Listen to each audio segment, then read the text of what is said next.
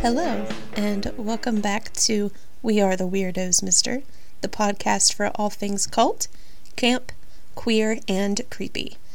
I am your host, Hillary Michelle Post, and today we will be talking about the perks of being a wallflower.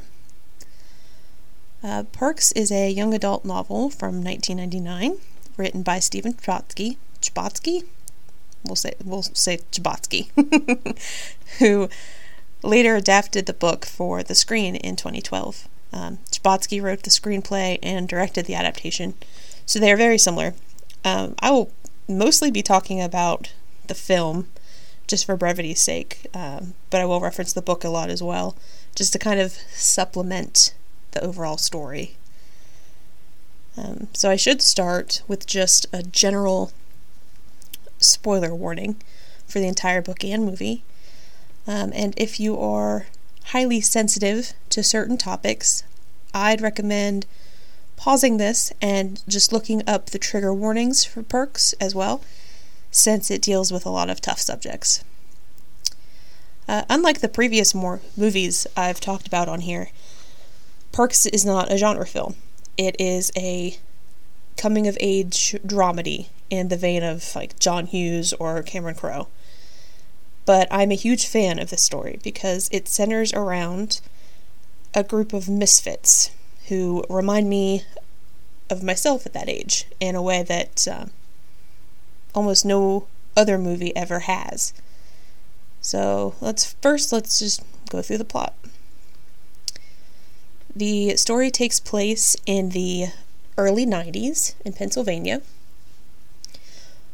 One of the things I really appreciate about the film is that it doesn't fall into the trap of a lot of other period-specific films, where it kind of beats you over the head with, hey, look, it's the 90s. Like, sometimes that nostalgia is relevant to the story, like in Dazed and Confused or Stranger Things, something like that, but it's not here. So the only way you know it's in the 90s is like through the lack of technology. Everyone uses cassette tapes, no one has cell phones, etc. So our main character is a 15-year-old named Charlie. The story is told through letters that Charlie writes to an unknown person. From the opening lines, we can kind of infer that these letters act more as journal entries as opposed to actual correspondence. Though I think in the book they might mention actually mailing them to someone. But regardless, it's left intentionally very vague. Charlie suffers from emotional problems stemming from multiple traumas, namely the death of his Aunt Helen when he was a child, and the recent suicide of his best friend Michael. His emotional stability is tenuous, and he's very nervous about starting high school because he feels very lonely and almost invisible. Charlie, as a narrator, is a little tough, I have to admit. The first time I tried to read the book, I had to tap out like halfway through because Charlie's POV comes across as sort of infantile, I guess, and it can be very grating. And the information about all of his traumas are slowly revealed throughout the story, so you don't have the whole picture going in. Once you know more about him, the way he communicates and sees the world makes more sense. But until you do, it's kind of difficult to understand why this sad yet otherwise neurotypical teenager is so childlike and naive and even rude sometimes. Fortunately for the film, Logan Lerman's performance as Charlie is so wonderful. You kind of get Charlie right away. We still don't know everything about him yet, but Logan is so nuanced and sweet that he's 1,000 times more likable on film. So Charlie has two older siblings. In the book, they don't have names, but in the movie, his sister is named Candace, and his brother is named Chris.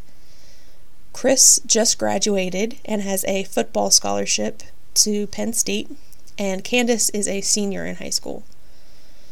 Charlie hopes that Candace will let him hang out with her at school, since he has basically no one, but she doesn't, which, fuck you, Candace. Your sad little brother needs your help, but whatever.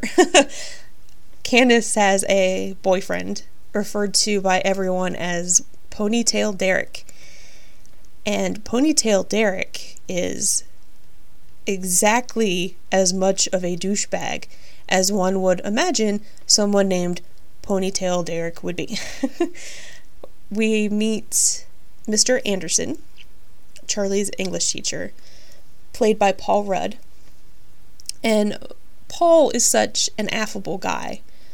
Mr. Anderson comes off as slightly goofy but super sweet. And while I love the casting, I do always find it funny how downplayed his character is in the film, because, let's be real, if you had a teacher who looked like Paul Rudd in high school, holy shit, nothing would ever get accomplished. Girls would be knocking each other's teeth out just to get his attention. Charlie is too shy and self-conscious to raise his hand in class, but Mr. Anderson recognizes how smart he is, and they become friends. And Mr. Anderson gives Charlie some extra books to read and write essays on for extra credit, just kind of like as extra exercises for fun. Sort of as like a hobby, because Charlie seems to really love literature and writing, and his talent as a writer is a through line throughout the plot. Charlie then meets Patrick, played by Ezra Miller, who is one of my favorite human beings on the entire planet, by the way. Ezra Miller is a queer-identifying actor, musician, and model, and I adore him. He is genderqueer, but I made sure to look up his pronouns, and he's said that he, him, his pronouns are fine. Which reminds me, if I ever misgender anyone on this show, please correct me. Leave a comment, tweet me, whatever. I would never intentionally misgender someone, so please let me know if I do. But I feel like, of all the roles Ezra has played, the character of Patrick is the most like Ezra himself. And not just because they're both queer, but because they have very similar, funny, warm, confident energies. I love Ezra so much, and by extension, Patrick would probably land on a top 10 list of favorite fictional characters of all time, for me, to be honest. So, Patrick is the only senior in Charlie's freshman shop class. He has a contemptuous relationship with their shop teacher, Mr. Callahan, who is played by, weirdly enough, Tom Savini. Tom usually appears in genre films, and is probably best known for his legendary special effects work. He worked on Dawn of the Dead, Friday the 13th, Maniac, all practical prosthetics and effects. He's a horror icon. And I swear to God, I always forget he's in this movie until he comes on screen. And I'm like, holy shit, it's Tom Savini. Tom is from Pittsburgh, like writer-director Steven Chbosky. So perhaps they're friends in real life? I'm not sure. But it's always a pleasure to see Tom Savini. Mr. Callahan refers to Patrick as Patty Cakes, to which Patrick replies, "My name is Patrick. You'll call me Patrick, or you call me nothing." And Mr. Callahan replies, "Okay, nothing." And then throughout the rest of the movie, assholes keep calling Patrick nothing. Charlie can tell Patrick is nice and funny, so while all alone at a football game, Charlie says hi, and Patrick immediately recognizes him from class and invites him to sit next to him. One of my favorite exchanges in the film, Patrick asks Charlie how his clock for shop class is coming along. Charlie says, "My dad's building mine." Patrick says, "Yeah, mine looks like a boat." We then meet Sam. Sam is Patrick's close friend and stepsister, played by Emma Watson. And Charlie pretty much falls in love with her the moment he lays eyes on her, which, I mean, duh, it's Emma Watson. She's breathtaking. This is really stupid, but when I first saw this movie, it was around the time I started really, really, really wanting to chop all of my hair off, and Emma Watson's pixie cut in this movie was one of the things that gave me the nerve to do it.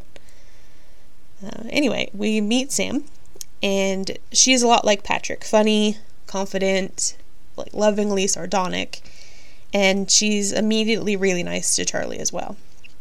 When Charlie tells them his full name, Patrick exclaims, "No shit! Your sister's dating Ponytail Derek, isn't she?"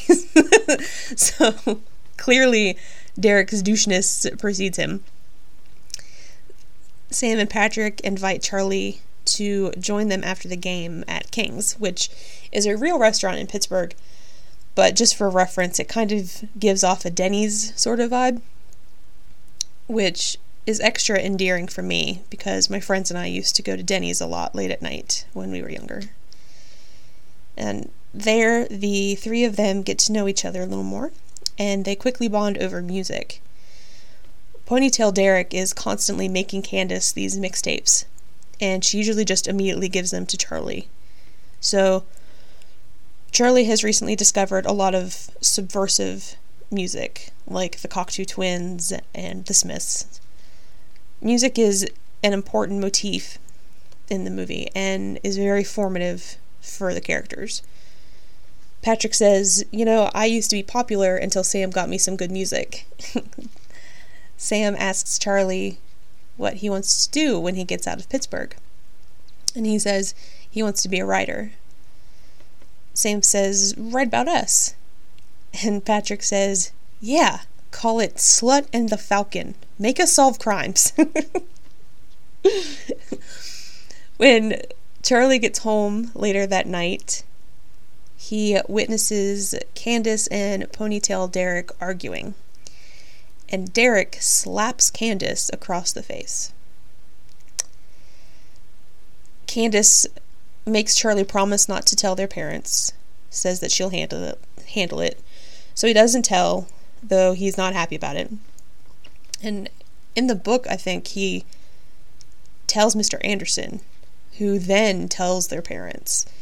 And there's this whole subplot of Candace being angry with Charlie for a long time. But we'll get more into Candace later. Next, we see Charlie quietly standing alone against the wall at the homecoming dance. When Come On Eileen by Dexy's Midnight Runners comes on, Sam and Patrick exclaim that the DJ is finally playing good music and run out onto the dance floor to do their living room routine, which I think almost all siblings had something like that growing up. And Charlie watches them dancing and having fun, and he nervously goes out to join them. And after the dance, Sam and Patrick bring Charlie along to a house party. This isn't in the movie, but in the book, the party makes Charlie remember a time once, during a party his older brother threw, that he accidentally witnessed a girl being date raped, but he didn't realize what he was seeing at the time, but realizes now. And he later slashes the rapist's tires, which is kind of too little too late, but it's still sweet of him to do. Anyway, at the party, we meet some of Sam and Patrick's friends, who Charlie befriends as well. We meet Bob, the local drug dealer with a heart of gold and the intellectual fortitude of a golden retriever. We meet Alice, a kleptomaniac goth girl, and Mary Elizabeth, a combative Buddhist intellectual, played by Mae Whitman. Mary Elizabeth is kind of the worst. which is very embarrassing because she reminds me a lot of me at that age. And she's just like really smart and insecure and frustrated with her surroundings. And it manifests itself as being very aggressive and condescending sometimes. And I know I was insufferable at that age for like the exact same reasons.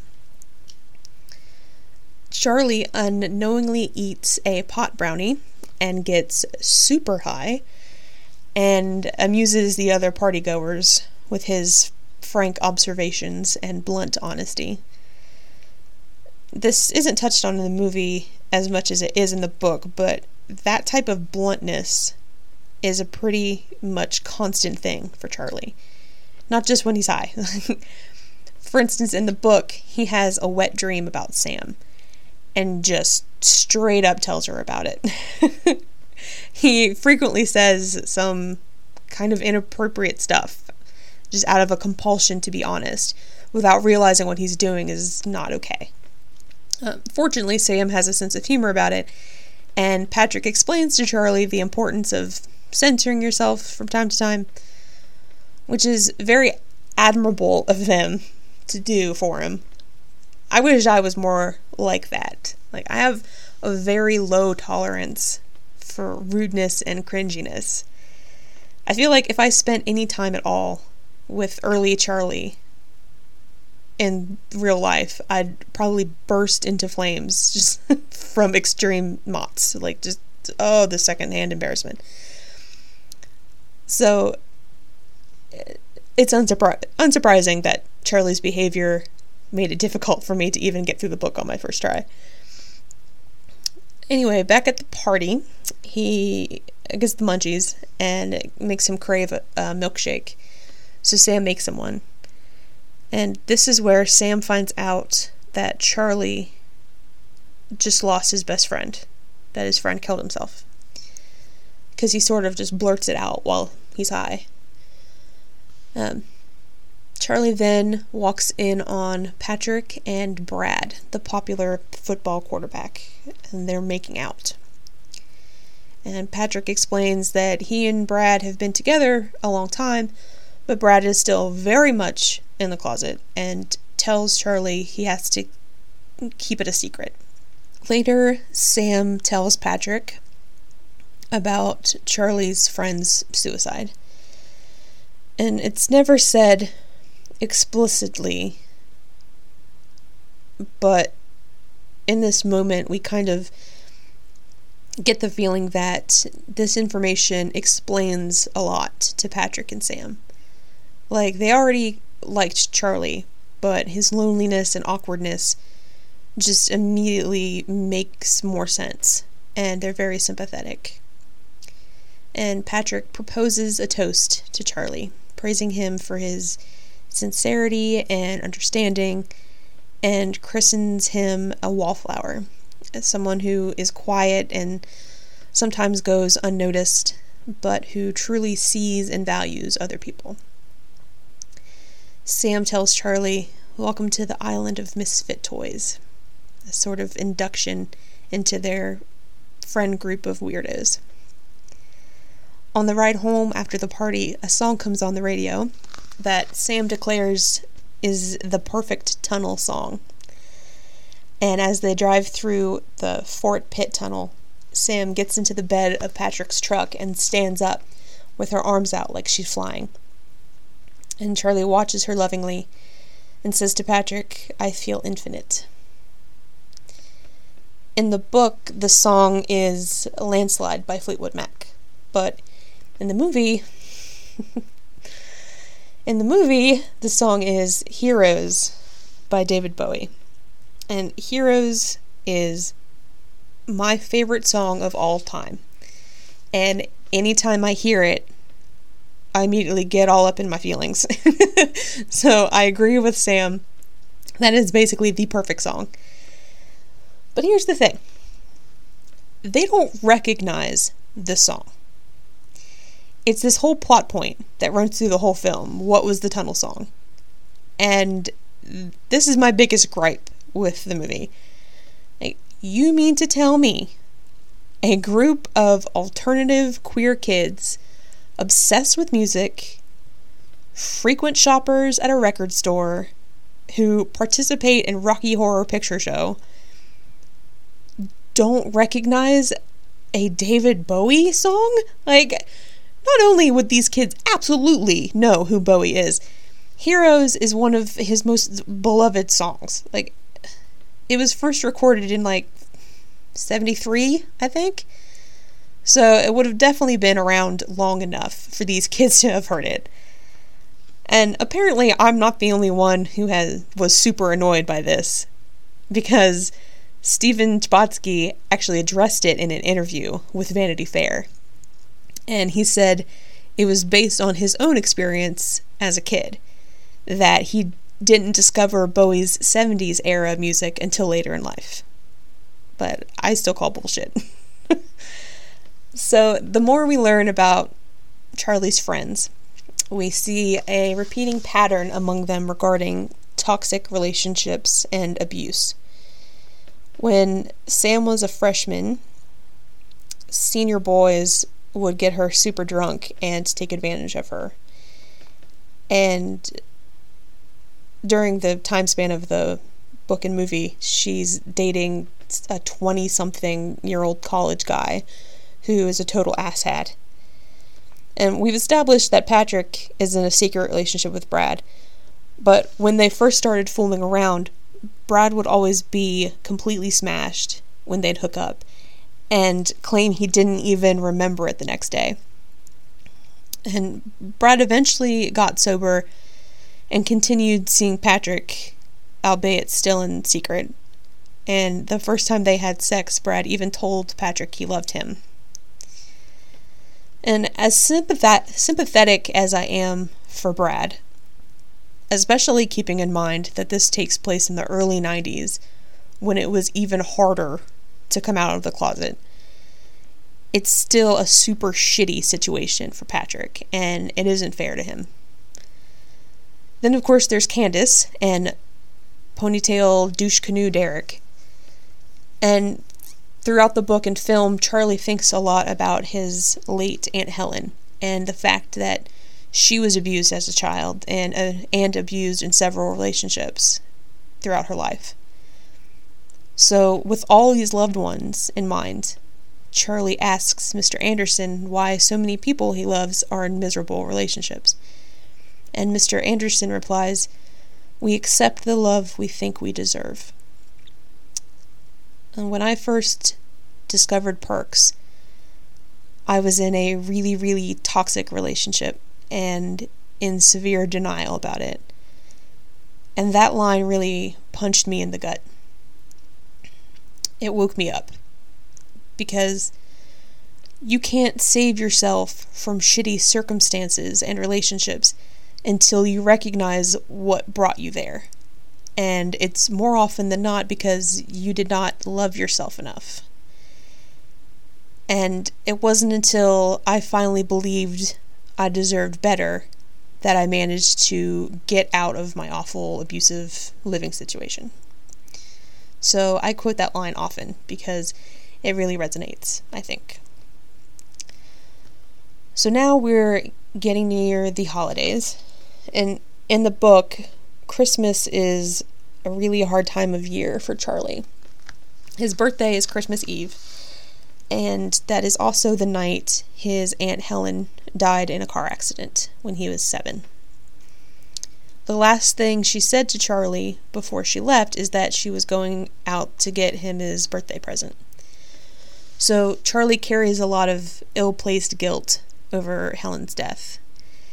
And on top of that, Christmas means he has to go visit family in Ohio, and it's always awful. His grandfather is a racist piece of shit, and it's just an entirely unpleasant ordeal. Charlie turns 16, which is important to note because, yes, Charlie is a freshman, but he is an older freshman because he has such a late birthday in the year, and because he missed some school being treated for his depression. So it's important to remember that as Charlie builds such close, intimate relationships with seniors. he's never more than a year and a half to 2 years younger than his friends. Again, none of this is brought up in the movie, except for Helen's death, of course. In the movie, we see Charlie ask his father, who is played by Dylan McDermott, for some money to buy gifts for his friends. Charlie says, "Dad, can I have $30?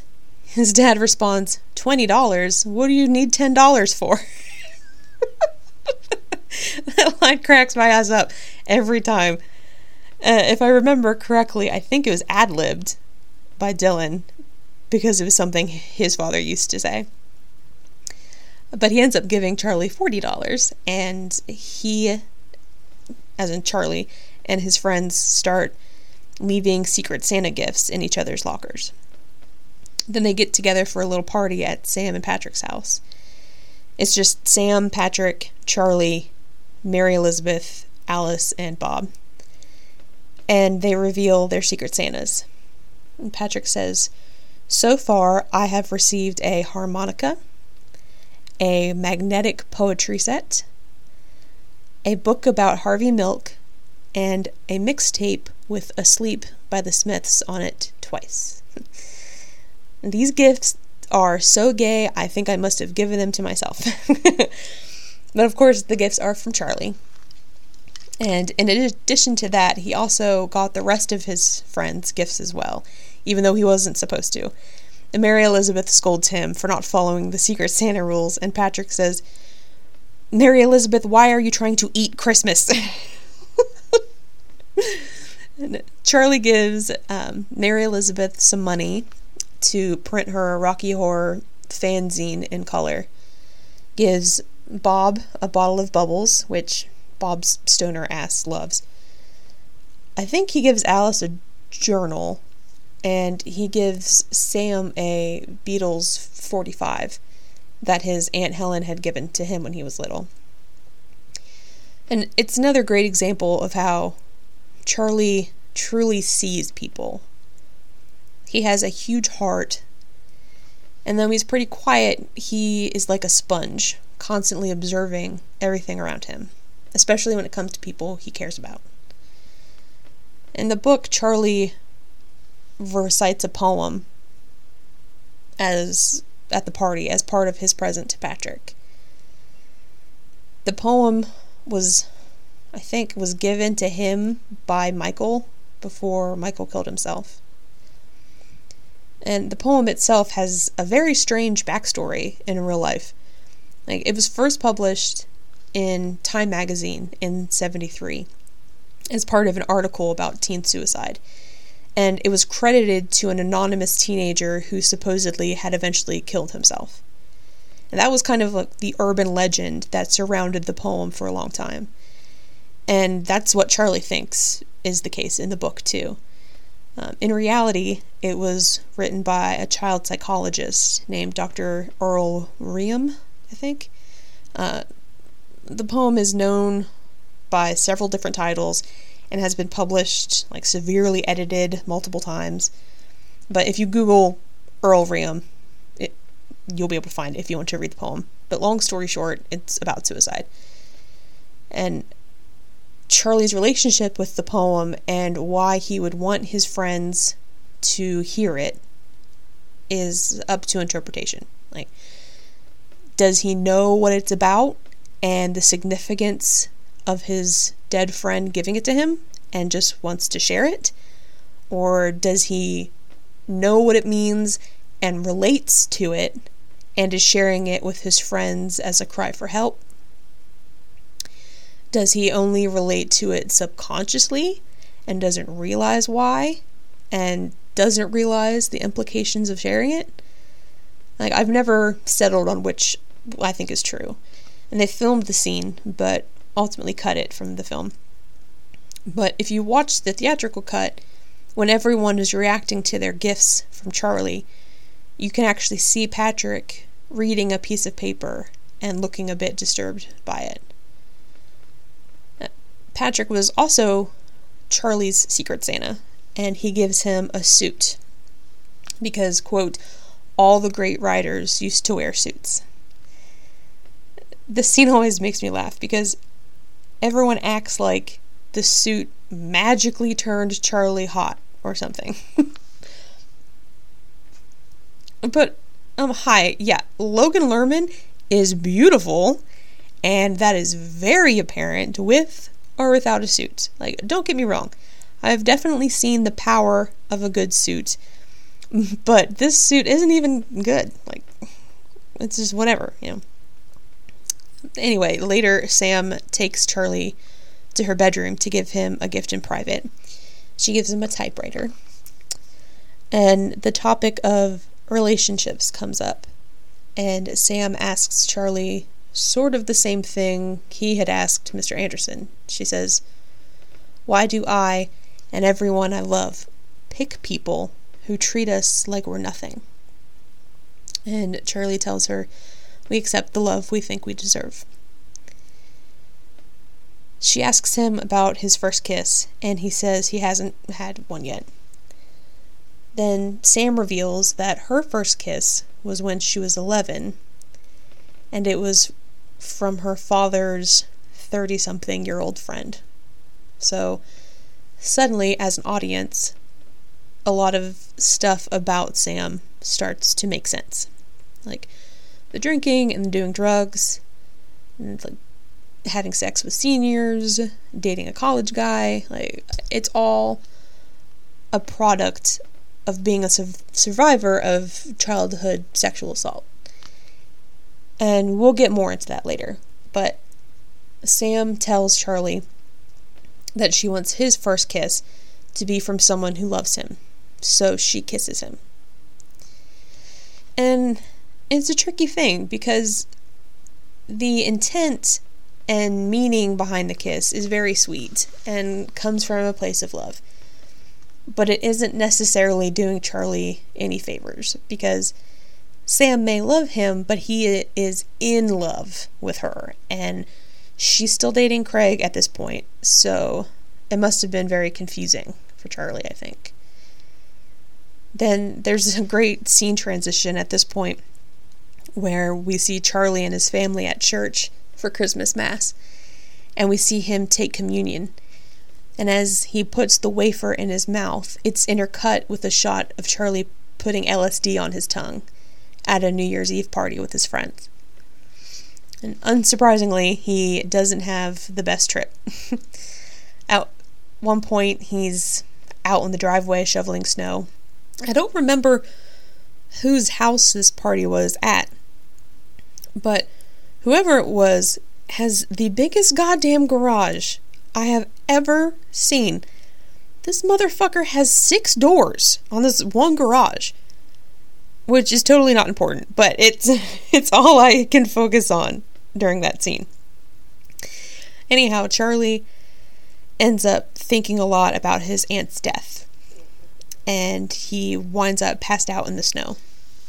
And the next day, he's in the hospital, and his parents and a police officer are asking him if he took drugs, and he denies it. Says he was feeling feverish and seeing things and just passed out in a snowbank. And his mother says, "You're seeing things again, Charlie?" Which kind of clues us in that Charlie's emotional problems at some point must have been accompanied by some mild psychosis. And the more we learn about Charlie, we get the sense that there's much deeper stuff going on here than just depression. So, I mentioned earlier that the kids participate in Rocky Horror at midnight showings. And not just like they attend, they star in the show.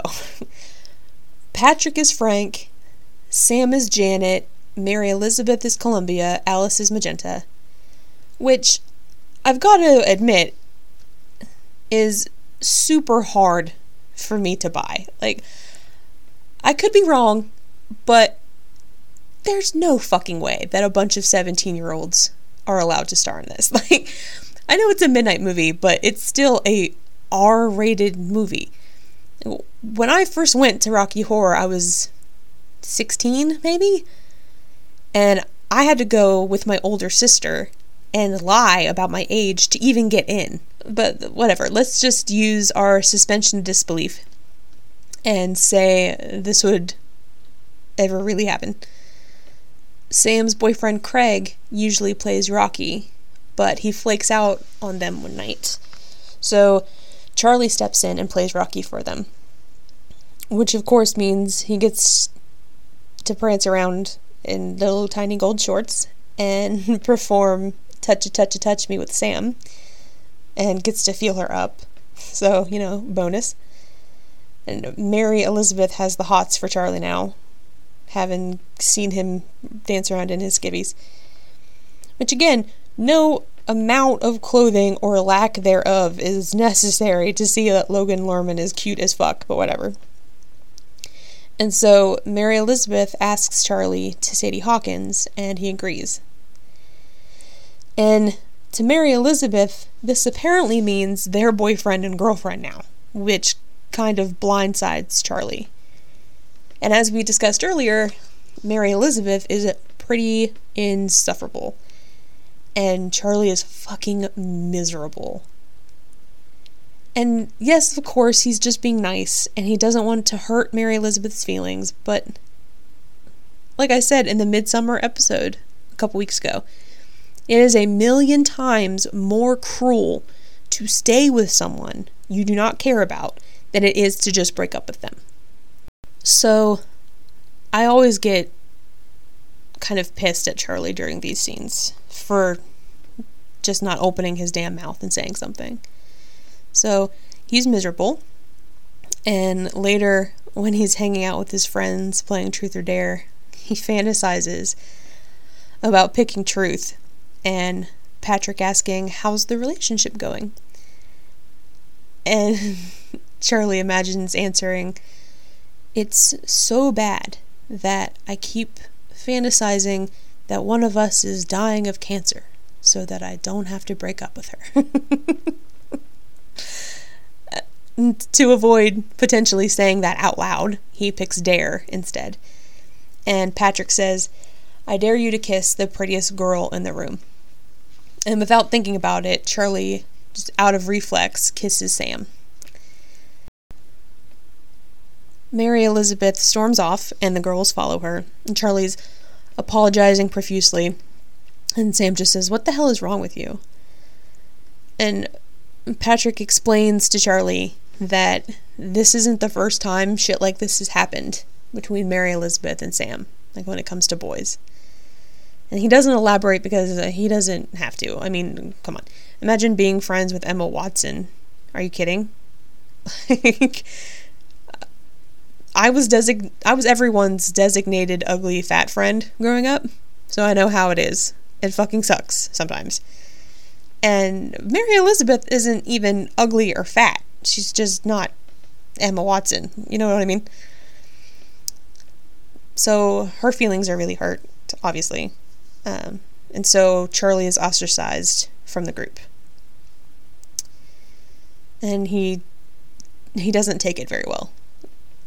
His depression really comes back like full force when he's not with his friends. Around this time in the book, and there were some scenes that were filmed as well, but were ultimately cut. In the book, Candace finds out she is pregnant. And she confides in Charlie, and he goes with her when she goes to get an abortion.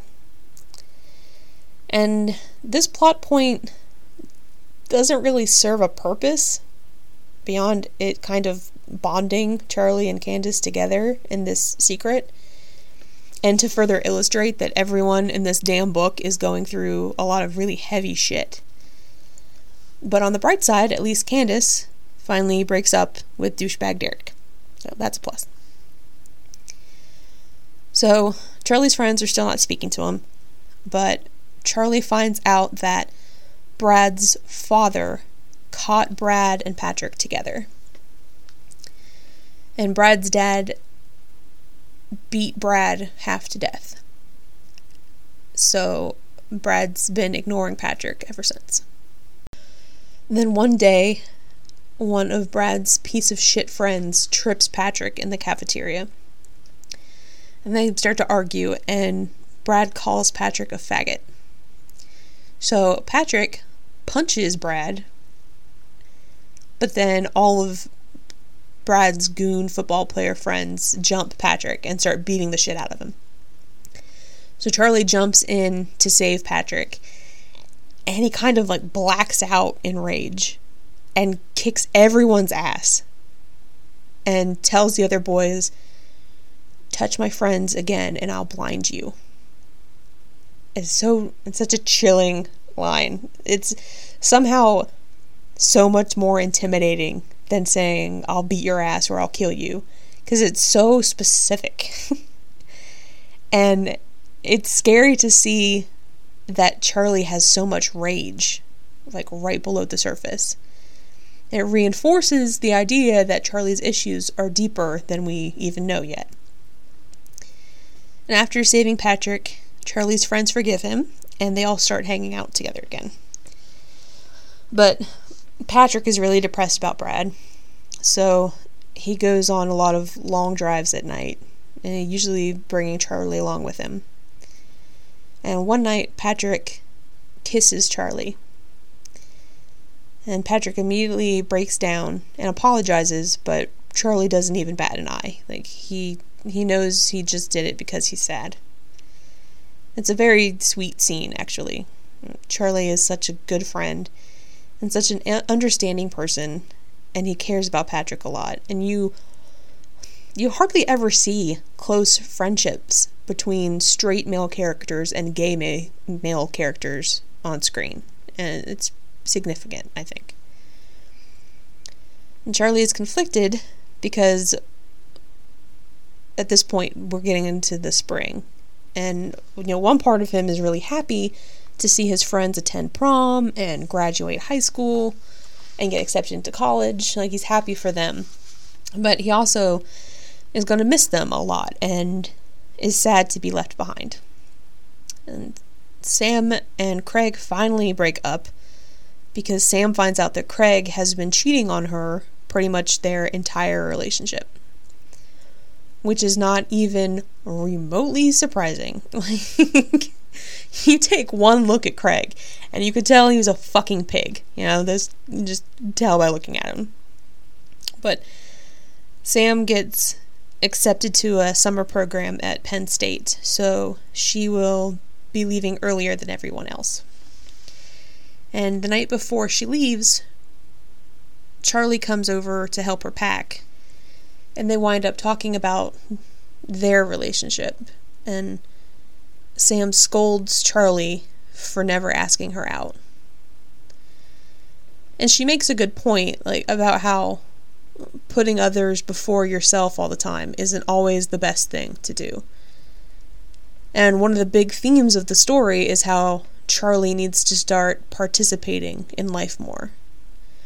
But that being said, I don't think it's fair for Sam to have expected him to ask her out. Like, when exactly was he supposed to do that? Like, she was with Craig the entire time that he knew her. And she knew Charlie loved her, but she didn't act on it either. Like, he couldn't read her mind and know she wanted him to ask her out. Right?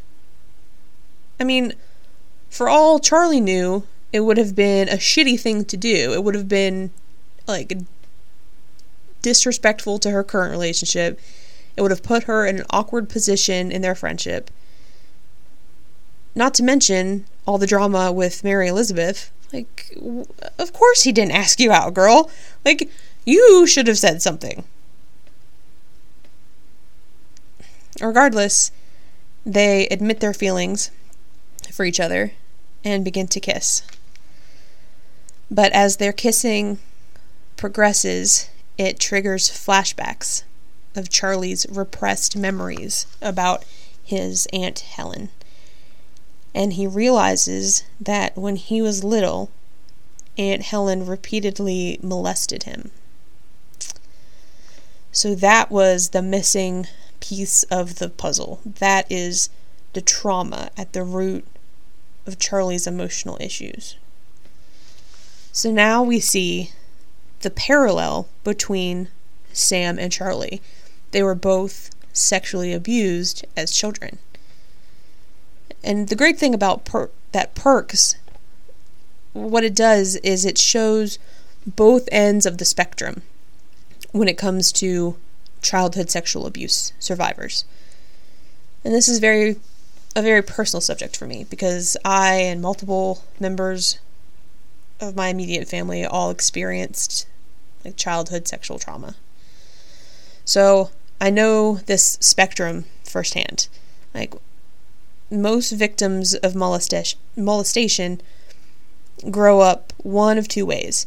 You either grow up with some arrested development, or an aversion to sex, or you grow up to be hyper-sexualized or promiscuous, or you base your personal value entirely on your desirability.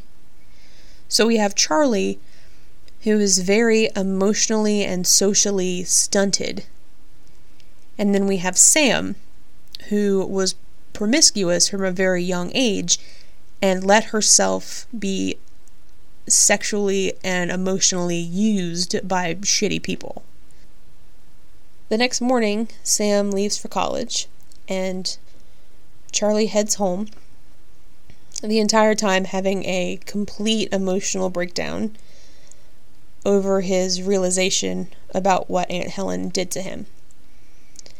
And his guilt about her death intensifies, and he starts to question if he was actually secretly glad she died.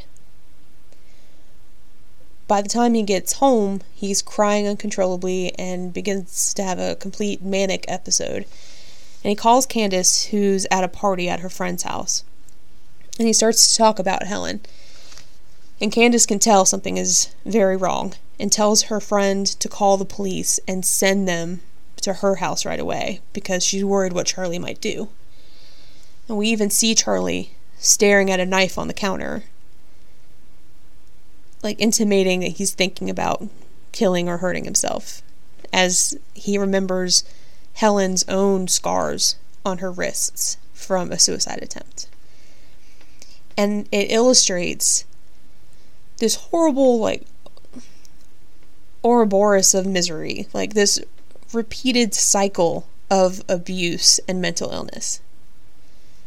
Helen was preyed upon when she was little, and it led to her mental illness, and then she became a predator and preyed on Charlie, which has affected his own mental stability. This is this vicious cycle. And Charlie blacks out and wakes up in the hospital. And he speaks to a psychiatrist and asks her how he can stop seeing all of the pain in the world. I think one of Charlie's biggest issues is that he's an empath. One of the results of his trauma is that he is hypersensitive to the pain of others, and it weighs on him heavily. And I have this same problem. It's not just being empathetic. It's about the pain or sadness or anger around you just draining you, and it leaves you so weak and vulnerable and miserable. But the psychiatrist presses Charlie about the root of his issues, his abuse from Aunt Helen.